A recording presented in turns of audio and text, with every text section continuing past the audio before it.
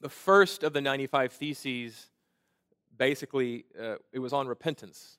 And it basically said that the life of the Christian is one of continual, or ought to be one of continual repentance. A lot of times I think we think of repentance as something that's a one-time deal when I walk down the aisle and come to Christ. I repent of trying to live for myself and trying to clean myself up and trying to deal with my sins myself, and I admit that, Jesus, you died for me. You died to become my sin and to pay the price for it before your just Father, and to make me right in his eyes, to give me, not only to take my death and my sin that caused death, but to give me your life. That is indeed repentance, but it's really just the beginning of a life of repentance, is what Luther was saying. And I think that is one of the things that we see here in Job 42, is that Job's restoration comes out of or emerges from his repentance at the beginning of the chapter that Scott read. So Job 42, we're finishing up a series, an 8-week series on Job, and it's been hard because Job's a hard book. I think if it hadn't been hard, we probably wouldn't have preached it right. Not that I did, but it's a hard book. And so it ought to have been a hard series, but in the same way, perhaps that a stone is hard but good because it's real. I think it's been good. And it's nice to see some restoration here, I have to admit. At the end of the book, we know that's where we've always known that's where we're heading, but here we get to see it, Job restored. And I just want to say that sort of tagline for this sermon is repentance is the only road to restoration. We're going to look at repentance, reconciliation, and then finally restoration. So let's look at repentance first, its anatomy and power. If you look at verse 6, if you have a Bible, and if you don't, it should be on the screen. Job says, "Therefore I despise myself and repent in dust and ashes." I want to look at that first line there. Therefore I despise or reject myself is what the word means there. It's a tough one, I'm not going to lie. It's a difficult text. What exactly is he saying here? I don't think it's an unhealthy form of masochism, an unhealthy self-loathing, but I think instead it's an appropriate response to what Job has just heard, which if you weren't here last Sunday, in short, and this is kind of my tagline, God took Job to the woodshed. Job is a righteous man who's been subjected to incredible suffering because of his righteousness, but as a test as well. Not only a test for Job, but to show beings in the heavens that this man's faith is real, that it's going to hold. And indeed it has held. As a tribute to Job and his faith, it has held. But still, certain bits of pride and other things, a bit of a bent theology started to emerge toward the end of Job's wrestlings with the Lord. And so God sort of sets him straight and just says, look, here's who I am. Who are you to question me? There's so little that you know. Even in this, you're suffering. There's so much that you do not know that's been happening. And Job just says here, look, I shut my mouth, you're right, I repent in dust and ashes. I despise myself. So I think it's a healthy sort of self-loathing that yields to a life-giving effect with Job. And it's brought about by God's hard but good word to Job. You know, we're told I think this is such an appropriate word for us to look at this morning, because we're told almost from every corner of our culture that we're to love ourselves, we're to be our number one champ and cheerleader. The point in life is to seek out our own happiness and self-fulfillment. And the idea of this sort of, I despise myself, just seems incredibly countercultural and unhealthy. But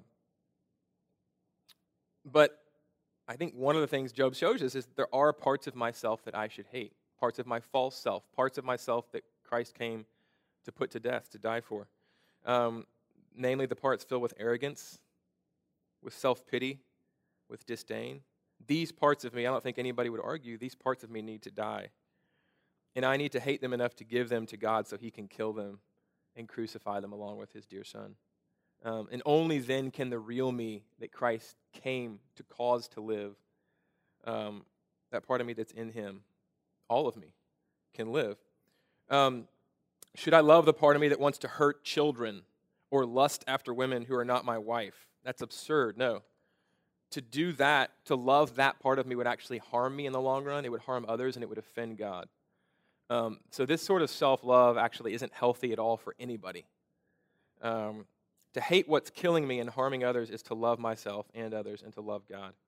And it's the way to find my true self, the person that God created me to be and died for me to be and rose for me to be. There's a great illustration of sort of this aspect of truth, I think, here it is, C.S. Lewis's, every week I mention him, just in case you're new. Just wait till next week. In his Great Divorce, which is, I think, my wife's favorite of the books that she's read, that Lewis has written. But the Great Divorce, it's the great divorce, the ultimate divorce is the divorce or the divide between heaven and hell in the next life, in the life that's going to last forever. We're all going to live forever, just in case you're wondering, not just those that go to heaven, not just those that are in Christ and his merit and his life, but everyone. We're all eternal creatures, and we're going to spend an eternity apart from God with bearing his just wrath, or with him, Christ having borne the wrath of God for us in our place. So Lewis talks about that in not a heavy-handed theological treatise at all, but a story. It's fictional, but it conveys a lot of truth. And it's basically, the plot line is that hellions are given the opportunity to take a field trip to heaven. And one of the hellions, and if they decide that they like heaven, they can stay.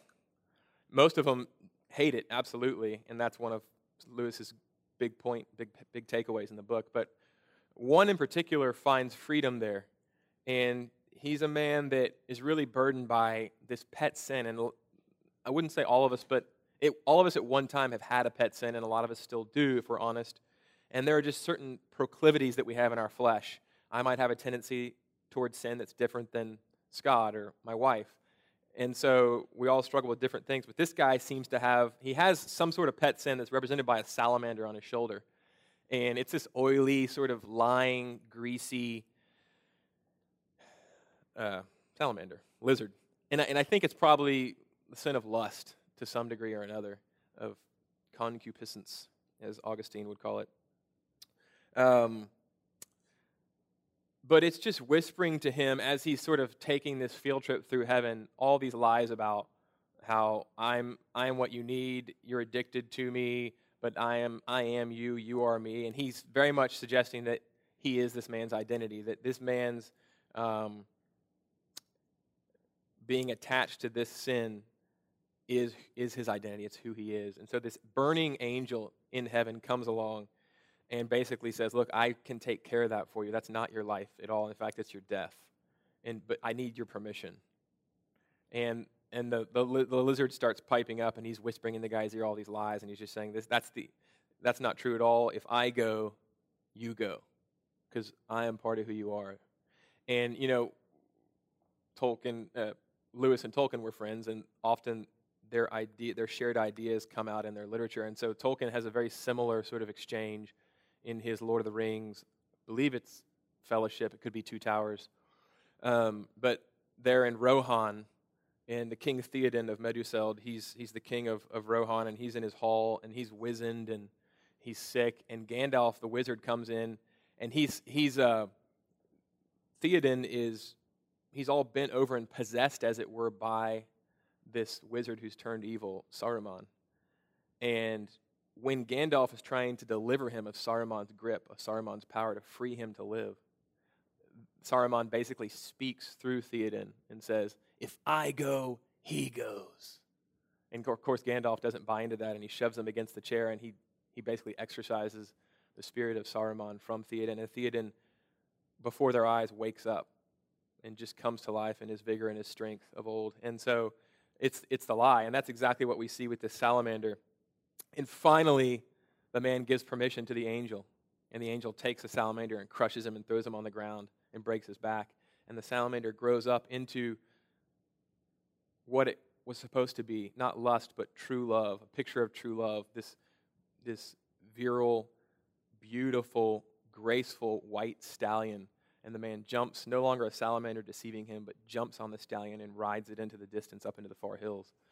And so, and the man himself changes as well. So it's just this picture of the idea that we are often so deceived by the things that we hold on to that are not God's best for us. And it's his hard word often that comes to us and offends our flesh. And oftentimes our flesh will and Satan and his minions and his servants will come to us and will whisper, if you let God take this, if you let his word speak to this part of your heart and life, that part of you is going to die and you might go too. But that's a lie. That's a lie. And so we see that this life comes from Job really rejecting that part of himself that had not humbled himself under the living God, under this very hard word that God gives. If you look at line B there of verse 6, and I repent in dust and ashes, the word is ambiguous. It can also mean not only I repent in dust and ashes, but I'm comforted in dust and ashes. The near context, the fact that he says in dust and ashes, might lead toward repent. But the larger context of the book might lean us toward I'm comforted in dust and ashes, which seems kind of counterintuitive. How could you be comforted in dust and ashes? But his friends actually come to same word, comfort him, in chapter 2, verse 11 at the beginning of the book. The friends that come to comfort him, but of course we know they've been his thorn in his side the entire book. They never provide him with that comfort. He mentions actually how miserably they fail as comforters in 21:34, and most famously in 16:2 he says, miserable comforters, same word, are you all? But God has done what the friends came to do but couldn't do. God, with his truth and his severe mercy, has come and he's provided true comfort for Job. So there's a fullness of meaning in this word and in this statement, I think, in this ambiguity. Is Job repenting or is he comforted? Yes. There is a certain, I think, comfort in repentance. It's ironic because God he's just lambasted. He just totally grilled Job, and yet Job says here, in a sense, in repentance, I am comforted. How can we explain this? Well, it's kind of intuitive. If you understand repentance, you understand life with God, you sort of feel what Job means here, even though it's counterintuitive as well. But the best way, as I thought about how to explain this, that I think could convey maybe what Job is trying to say, is just through my own childhood experience, both what I experienced with my dad and what I experienced as a dad with 3 children. There's a certain strange comfort in being disciplined, well disciplined by your parents, whether it's a spanking or something else. For me, it was most often a spanking. My dad would always tell me, this is going to hurt me more than it hurts you, which always irked the heck out of me. I think one time I was a little bit older and sassier, but at one time I actually said, well, then let me spank you. It's amazing I'm still alive.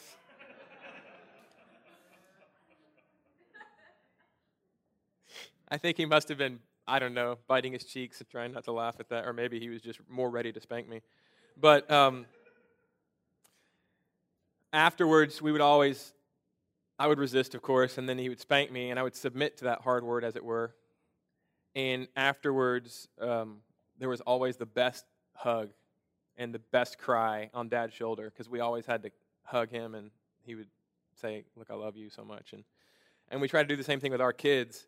And I've experienced that as a father, too, that exact same thing, that when they finally yield, when they finally experience the hard word, as it were, of discipline, there's such a peace, and there's such a reconciliation, and there's a sweetness about that fellowship after that is a result of that repentance, that forced repentance. And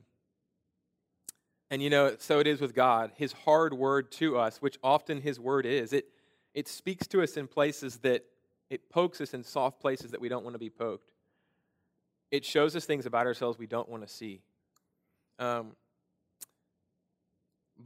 his hard word irks us and riles us as long as we push against it and refuse it. But once we submit to his word, and ultimately to his son, Jesus Christ, whose cross says to us constantly, this is how offensive you are to God, that cross.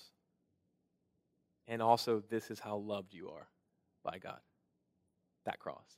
It's not you on that cross, it's Jesus. It's God himself, his own dear son.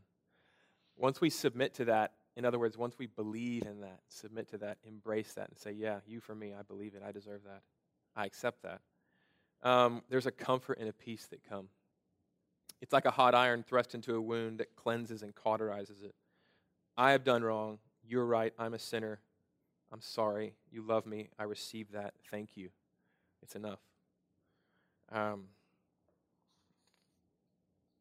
So having looked at repentance, I want to move on to reconciliation. I thought about labeling this subsection vindication, because it's really the bit where Job, after he repents, God says, okay, it's so satisfying. He sets the scene straight for the friends. He says, look, you have just really ticked me off. You've spoken absolute folly of me, and I'm furious. But Job has spoken to me what is right. He says that twice. That's like a Hebrew underliner or highlighter. It's the way of saying this is really important. I want to make sure that you understand that Job has spoken to me what is right, or solid, or steadfast, or tried and true, tested. It's that which endures, but you haven't. So finally, Job is vindicated, what we've known all along, and his friends are put in their place. But do you see what God is doing here? I decided to label it not vindication, which it is of Job, but reconciliation, because what God is doing here is that he's dealing with each of the human actors in this play, in this book, in turn, and what he's doing is he's bringing them back to a good place with him. So first he does it with Job, through Job's repentance, and then he vindicates Job, but then he doesn't just leave the friends out in the cold. He says, make sacrifices to get right with me again. Do it in Job's presence and have him pray for you, because I'm not even going to listen to you right now because I'm so furious. You're going to have someone to come in between me and you so I don't destroy you and so I can actually hear you. This righteous man, Job, he's going to pray for you because I want to be back in relationship with you. But our relationship, it can't just happen. Not mine and yours, but God's and ours. In this case, God's and the friends. Payment has to be made for wrongs that have been committed because God is just. Somebody comes into a courtroom of a just judge that's committed a heinous sin. If the judge is a really nice guy, he can't just say, don't worry, you're fine. Get out of here. That's not just. God is just. He's kind and loving, but he's just. And so he's making things right between him and Job, between him and the friends, between Job and the friends, if you'll notice. And then comes restoration. So repentance, reconciliation, vertically and horizontally. Then comes restoration. Repentance is the only road to restoration. So God's response, starting in verse 7, is surprising to me as I'm reading through the text in at least two ways. First of all, after the tongue lashing, again, that God just gave to Job, he just took him to the ultimate woodshed. After that kind of spanking, if we read the title of the section as God's further response to those in the wrong, we might expect it to be to Job. But that's not it at all. It's actually to the friends. And here is God saying he's vindicating Job. He's supporting Job. He's encouraging Job. And so that's kind of a surprise, but it's so satisfying. And then secondly, if we accurately title this closing section Job's vindication, as I've said, we might expect God to say something to the friends like, you spoke of Job what was wrong. He suffered because of his righteousness, not his wickedness. You guys have spoken absolute foolishness, and I'm furious with you. That's not what he says. What does he say? He says, Job spoke of me what was right. You spoke folly of me, and I'm furious. And I think one of the things that this does is it rights me, and it should right us to set our priorities again in the right place if perhaps they're not there. And I think my priorities, they tend to drift. They tend to get all during the week, and as I'm not in the scriptures, I drift. My natural, simple state is just to drift. But this is a great reminder to me that it's ultimately what is said about God and believed about God and thought about God here and here and here about God that matters most. Because it's just probably the most important thing in the universe, to think rightly and to speak rightly about God to ourselves and to the world. Because if we understand God here and here aright, then everything else is going to fall into place. Reconciliation is going to happen. Restoration in its time. So thinking and speaking rightly about God is of utmost importance. One of the things this text tells us, I think. And just a few sort of brief case studies. We look at, let's take Muslims. Islam. The fact that they believe that God is one, which is true, we believe the same thing, but they say anathema to the idea that he would come, become a human, take on human flesh, live in our place, live the perfect life that we should live but can't, and die the death that we deserve on the cross. They say, we'll take everything you believe except for that. We'll take the whole wheel, all the spokes and everything, but the hub of the wheel we're cutting out. Not acceptable. Jesus says in Luke 24, at the end of the book of Luke, toward the end of his time with his disciples, after he's risen from the dead, he basically says, look, all of God's word to all of humanity since the beginning of time, all of his revealed word in the Old Testament scriptures, it's summed up in me. It's pointing to me. And so to think rightly about God in every way, but then to say, yeah, but he wouldn't actually become one of us and die in our place to reconcile us to God. That is the ultimate heresy in Islam. Do you see not only how damaging that is to us and to the world, but how hot and angry and furious and sad it would make God, who has revealed him, who has gone to the ultimate lengths to reveal himself in this way, and then for a religion to say, no, that can't be true of God.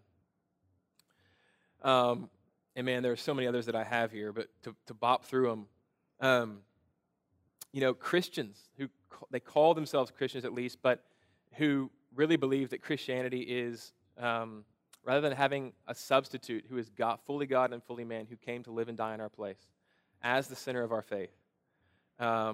Really, it's just a list of rules, a list of things to do, moralism. Don't drink. I was going to say don't drive. Don't drink, don't do drugs, don't have sex before marriage, a few other things, and you're good.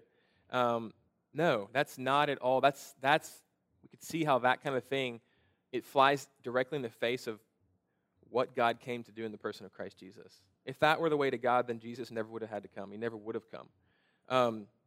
We could see how thinking wrongly in that sense and speaking wrongly in that sense through our actions about who God is could make God furious.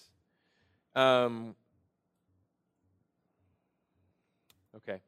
So God coming down hard on the friends for not speaking of him what is right may at first seem proud or just like an angry, irascible, pugnacious God, but actually it's loving. Unless we think rightly of God, we can't be saved. And what God tells us throughout his whole word, he crystallizes his entire, 1,500 years of written scripture through 40-plus different authors. He crystallizes that in the person of Jesus Christ and says, you want to know about me? You want to know who I am? Look at my word. My word is this person, this God-man, my own very son, Jesus Christ. Unless we think about God rightly through the person of Jesus Christ as God's ultimate self-expression, we can't be saved. That's the way that God provided for every single person who wants to come to him. But that's the only way we can come. That's it. If there was another way, he wouldn't have done what he did. Period. So that's repentance, that's reconciliation, and finally, let's look at restoration, the part about this book that gives us some relief. Let's look at restoration. So, intercession, God has Job, so interestingly, the order in which he has Job intercede for his friends, to plead for them, for their blessing instead of their curse, to plead for their being made right with God. So as I've said, first, God makes sure that relationships are restored with him, both with Job and the friends, and then with each other, and then he restores Job. So it's vertical first, and then it's horizontal, and then it's Job's stuff. So it's God and man and man, and then you get some stuff back, a lot of stuff back. I was chuckling, this wasn't part of the text, but I was chuckling when we were reading through, as Scott was reading the text, and it came up on the screen that, I'm not going to touch on this last bit very much, but just Job gets all these camels and donkeys and sheep back. In other words, money in the bank. I mean, that was money in the bank back then, these assets. And then he gets more children, and I was just laughing that, and his relationship's restored. Everybody comes to his house and eats out of his fridge. And they had fridges back then? I know some of y'all are thinking that. No, I'm kidding, you're not. Sorry. I was laughing at the fact that, so Job gets twice, when you look at the numbers, he actually gets double the amount of money of possessions of sheep and camels and stuff. But he gets 10 more kids. He lost his children. He lost 10 children. He gets 10 children back, and I was just, the laughter was just, yeah, it probably would have been a blessing to have 20 children. You know, like, he doubled his possessions, but man, kids are a blessing from the Lord. That's a fact. It's in the scriptures, but 20? I don't know. I'm kidding. Hey, for anybody out there with 20 kids, God bless you. If the Duggars are out there, or whatever they're, man. But yeah, got children back. And the women's beauty, his 3 daughters' beauty is accentuated and expressed in their names, and he gives them an inheritance with their brothers, which is so progressive. Just like we talked weeks ago about Job being progressive in the way that he treated his servants. Equal status, we're all made in God's image. There aren't any variations. That's so progressive. This is the oldest book written in the Bible. The Bible's way ahead of culture.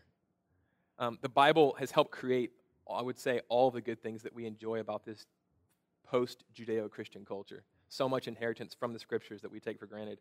And this is similar. But either way, so God, friends, and relationships, and then stuff, okay? But Job is in this real position of power as we look at this restoration and this intercession. He's in a real position of power here. God puts Job in the place where his friends will not be forgiven unless Job goes to bat for them.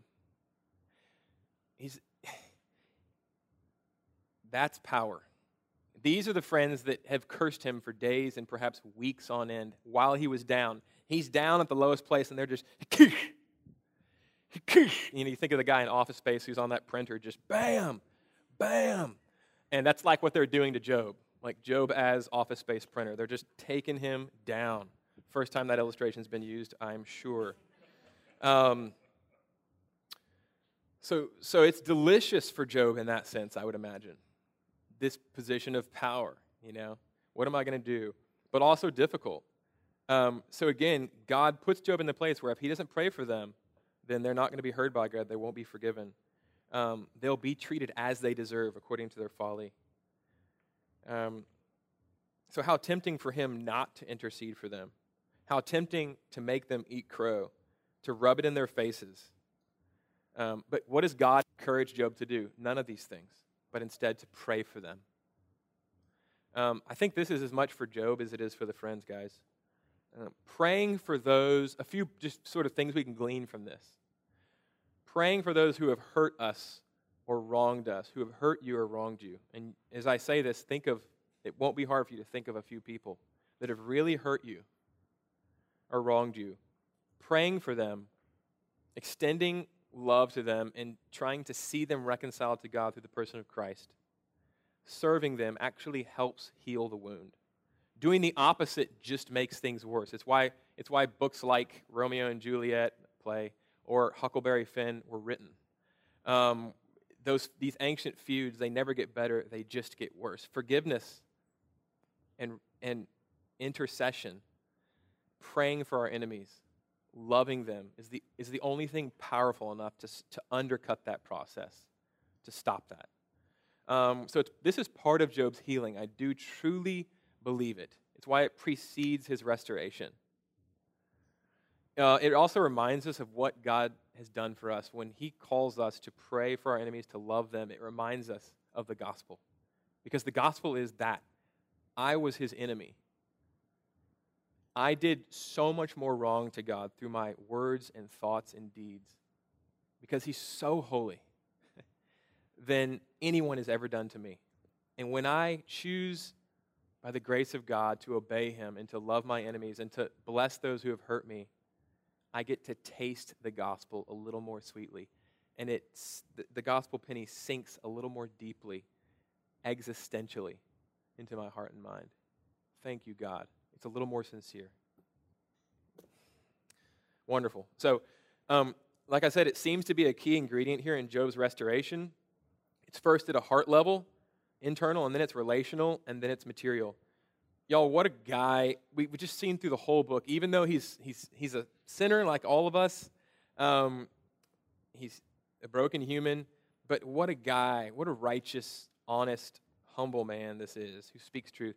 He lets those eat at his table. If you look at the end that Scott read, the end of the chapter, he invites them, the people that have just, as Christ was abandoned on the cross, when Job started suffering bad, when everything was taken from him, people were like, accursed, and they just ran. Because we don't want to get too close, as I preached weeks ago, we don't want to get too close to somebody who's been cursed like that, because it could get onto us, it could affect us, and maybe I'm blessing someone that God hates, and I'm just going to stay away. It's like a landmine. And so, as he's suffering, we know, for his righteousness, his friends and his family, his closest, have just bolted. Everyone's gone. Even his wife says, curse God and die. She's like pieced out. His 3 best friends have just been taking the bat to him. And what does he do at the end of the book? He lets them in, and he feeds them at his table. Man, they're eating out of his fridge. I mean, what a guy. What a guy. I was impressed by that. The Proverbs say that a rich man has many friends and a poor has none. Who is the one who stuck by Job? The only one. Okay, it's not his 3 friends, because what they did was worse than not coming at all, okay? Who is the one who stuck by Job when he lost everything? Well, God. It's ironic because the whole book, the more we go on, the more silent God is, the more Job thinks, you're the one who's abandoned me. But we see here at the end of this book that actually it's God who's proud of him. It's God who vindicates him. It's God who has Job pray for his friends so that they can be in right standing again with him. God does all these things not just before the audience of 3 friends, not just before Job's family and wider circle of friends, but on a worldwide stage. Look, we're still talking about Job. Although I would argue even after the sermon series, you're probably not going to go and name your son Job. Just doesn't happen. And we know why, because he just got hammered. But what a righteous guy. But it was God who stuck by Job, even when Job thought, he's nowhere to be found. He's not hearing me at all. In fact, we know God heard his every word, because God responded, and then God brought Job to a place of restoration, used Job to bring his friends to a place of restoration, and then he restored him and gave him twice what he had before. Not twice the kids, but twice everything else. And then twice the normal amount of life, 140 years. He saw his great-great-grandkids. Lived a full and blessed life after that. And I just want to accentuate the fact that the text is clear. Look at verse 10. God did not, the text goes out of its way to say that God did not restore Job until what? Until after he'd prayed for his friends. So if you can think about this, at the time it would have been most difficult to pray for his friends.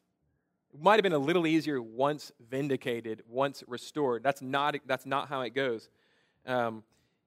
Pray that I would not judge those who just spent days kicking you while you were down, who said that your kids got what they deserved, and you got what you deserved. Pray for their blessing while you're naked, with sores from head to foot, in utter poverty, stripped of all your wealth, void of the good opinion of any man on the face of the planet. Pray for them. Pray for their blessing while you're sitting here stewing in feces and having pus all over your body with nothing and with total dishonor and shame. Pray for your friends. And he did. What a picture of Christ Jesus. What a beautiful picture, this righteous man praying for his friends before he was restored, of Christ on the cross, our God who spoke and made us, who, as it were, crafted us from the dust of the earth and breathed his life into us and upholds us by his very breath, having his breath taken from him as he suffocates on the Roman cross, with one of his last breaths saying, Father, forgive them, for they don't know what they're doing. They don't know that they're crucifying your only son. Blessing us in the nadir, in the very lowest point of his life, with the wrath of God poured out on him, blessing us. And because of that prayer, and because he stayed on the cross, indeed, God the Father heard him and responded, and we who look to Christ are totally reconciled and restored and put in good standing before the Father. I'm going to skip lots of stuff and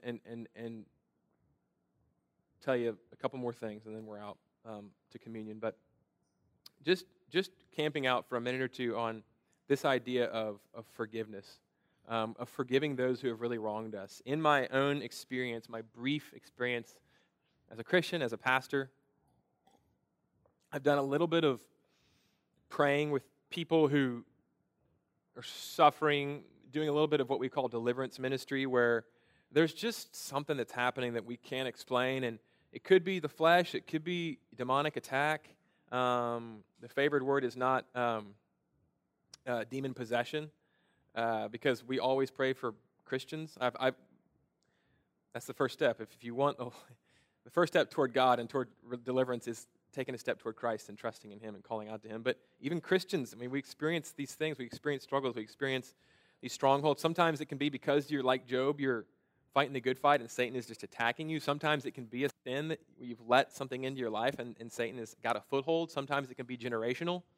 Sometimes it can be a curse. But praying over some folks for deliverance, and what we've found, if there's any commonality there, okay, and I've been prayed over, and I think that's actually something we should seek on a more regular basis in this body of Christ. But that'll unfold in years to come. One thing I've seen over and over again, and something that's often said, or you'll be in a session with someone, and you'll get to a place where there's just not a lot of deliverance happening, there's not a lot of bonds breaking loose, and there's not a lot of breakthrough, and sometimes the question is asked, okay, this person, have you forgiven them? Is there anyone in your life that you have not forgiven who's truly wronged you? And oftentimes, if there's no breakthrough, almost always without fail, it'll be, yeah, there's this person, or yeah, I can't forgive, I can't go there, or yeah, that right there, that unforgiveness for what they really did to wrong you way back when, or a week ago, or a month ago, because of the gospel, because you've been forgiven by God of everything through no good of your own, you are compelled, my friend, not because they didn't wrong you, but because of what God has done and because He's extended forgiveness to you, to forgive and to say, this person doesn't owe me anything, they owe God. To bless them, to let that go. And man, the power of forgiveness, if that person refuses to forgive, I am telling you, friends, there is really nothing that can be done for them. I mean, doesn't Jesus say as much when He says in the Lord's Prayer, forgive us our debts, what? As we forgive our debtors. That is amazing. In other words, if we cannot forgive those who've forgiven us and we say we're in Christ, we're probably lying. You can't receive the forgiveness of God and not at some point extend it to others. Doesn't mean it's not going to be hard. It will be hard. But the power of forgiveness. And when that person is ready to say, I repent, I was wrong, that person wronged me, I forgive them. Man, the breakthrough and the power that's released in that is just tremendous. It's just tremendous. And this is what God has done for us. And yet. So Job prays for his friends while he's still down, those who have cursed him before he's restored, and then he is restored, thank God. They also have to be in his presence and sacrifice. So things have to die in their place, and Job has to basically suffer for them, absorb their hurt and their shame, and bless them for them to be restored. Which that leads us to, the friends didn't just get off scot-free for speaking folly of God. They sinned against him, and it had to be paid for. Innocent animals had to die. Job had to absorb their wrong. God will by no means clear the guilty. Exodus 34, other places. Payment has to be made for guilt. Soren Kierkegaard said, it is eternally false that guilt is changed by the passage of a century. I'm going to read that again.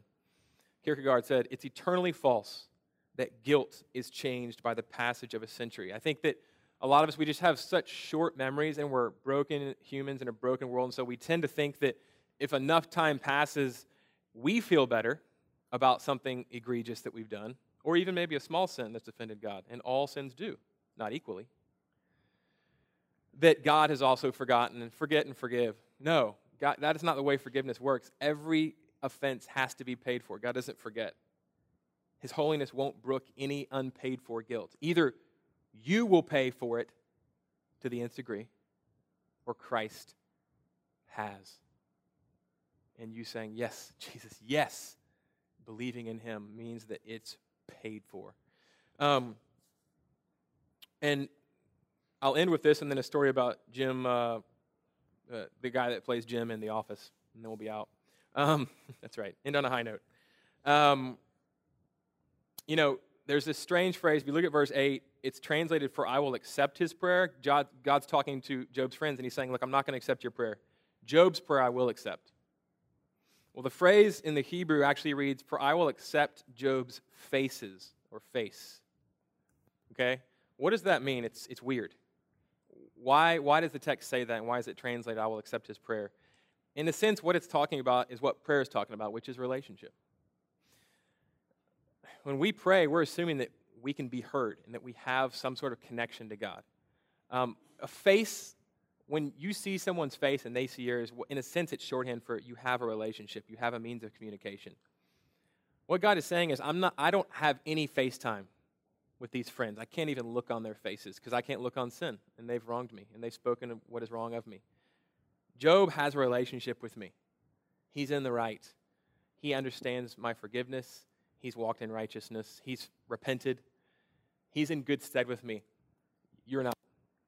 The idea here that's translated in this text is that someone, if we are to be in right standing before God, if we're to see his face and to have a relationship with him and know him and be known by him, which is life itself, somebody that is in good standing with him, that does see his face, has to go to bat for us, has to suffer for us and to pay what we couldn't pay. And in that sense, Job is a wonderful picture of Jesus Christ, who had perfect relationship with God, and yet he became our sin so that God literally had to hide his face from his own son so that we could be welcomed in, so that God could smile on us as he does if we're in Christ and say, come on in. I rejected my own son so that I could bring you in and accept you fully. I just want to say, if you're a Christian this morning and you're struggling with feeling an assurance of God's love and his tender care for you and his kindness toward you and his delight in you, I just want this text that takes us to Jesus Christ to remind you of the fact that Jesus has done something far more powerful than Job ever did for his friends. He has made you able to stand before God Almighty and to see his face and to be his child and to be in his lap, as it were, the almighty and perfect and holy Father. You have the standing of Jesus Christ. He has paid for your sin and he's given you his righteousness.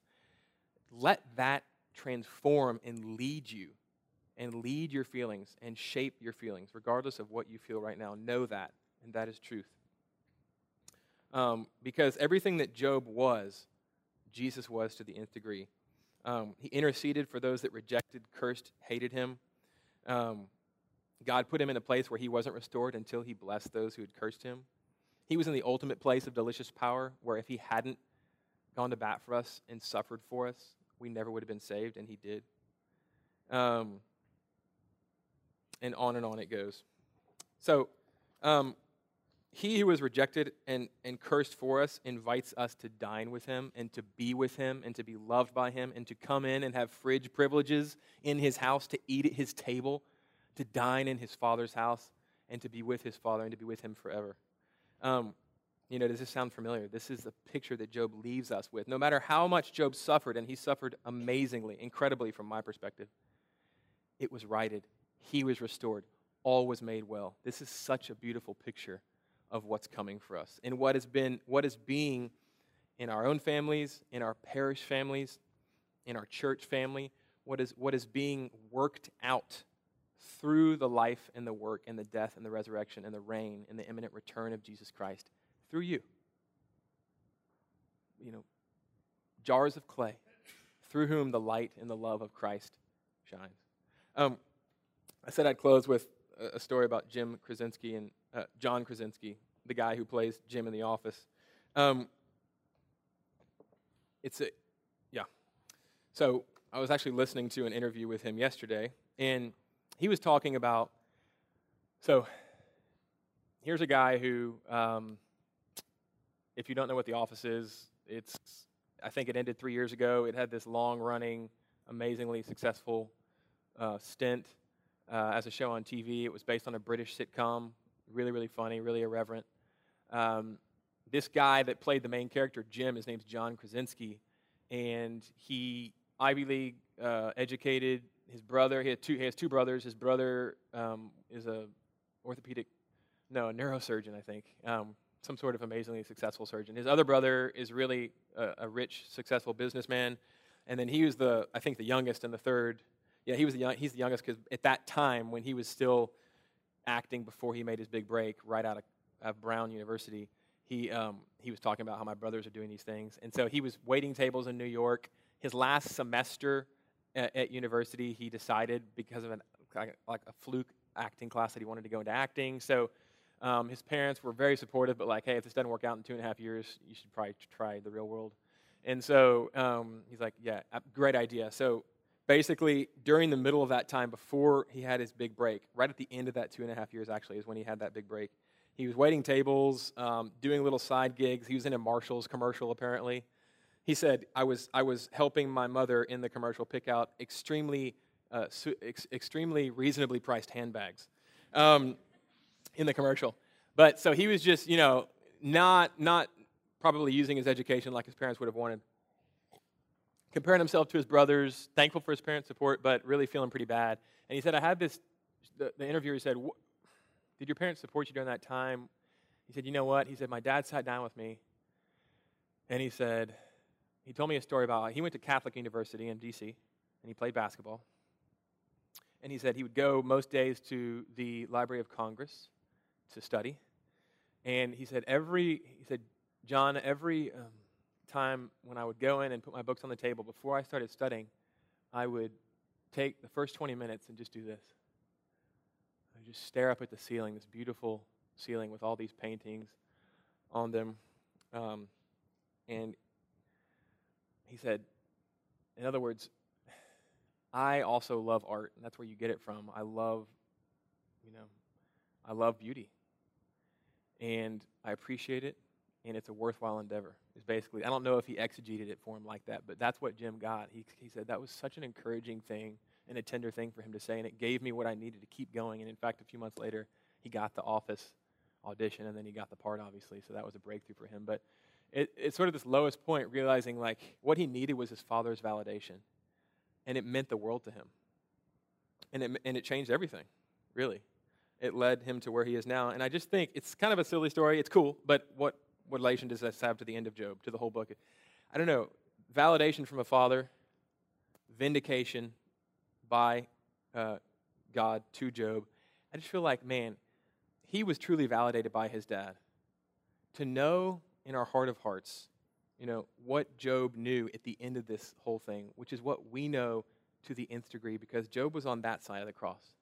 We're on this side. To know that the lengths to which God has gone by sending his own son to come as a poor child, to grow up and to live a lonely life of rejection by his own people, by the people that he created and spoke into being, to be nailed to a Roman cross, to suffer death and hell for us, and then to rise victorious.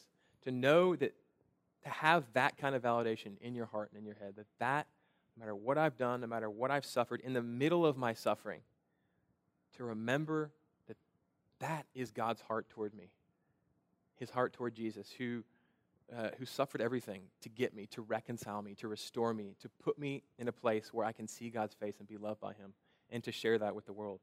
That kind of validation is so far beyond what John Krasinski got from his dad. And I pray that it could connect us to the story of Job, to the true historical account of this man who suffered intensely in our suffering, in our questioning, to know that regardless of what I'm going through, looking to Jesus and knowing that the smile that God has, the love that God has in his heart toward the person of Jesus Christ is the love that he has for me. The acceptance that he has toward Christ for me. The rejection of Christ, it's taken care of. So I'm fully accepted. I pray that that would make a difference in our hearts, especially as we suffer, especially as we question. Let me pray. Father, I thank you so much for this book. It's kind of a crash landing here at the end, but your word never goes back to you void. It never returns void. And so I thank you for the power of your word. I thank you for your Holy Spirit. I thank you for what you've done in the person of Jesus Christ. I thank you that he is our seal and assurance of your love for us, no matter what we are going through. His resurrection as vindication is validation for us that, these shadowlands are not the end, that we are deeply loved, that you are making us like him, and that a far green country with a swift sunrise awaits, and we shall see you face to face. And so I just thank you for this book. I thank you for Jesus, your word, your perfect word made flesh. And it's in his name that we pray. Amen.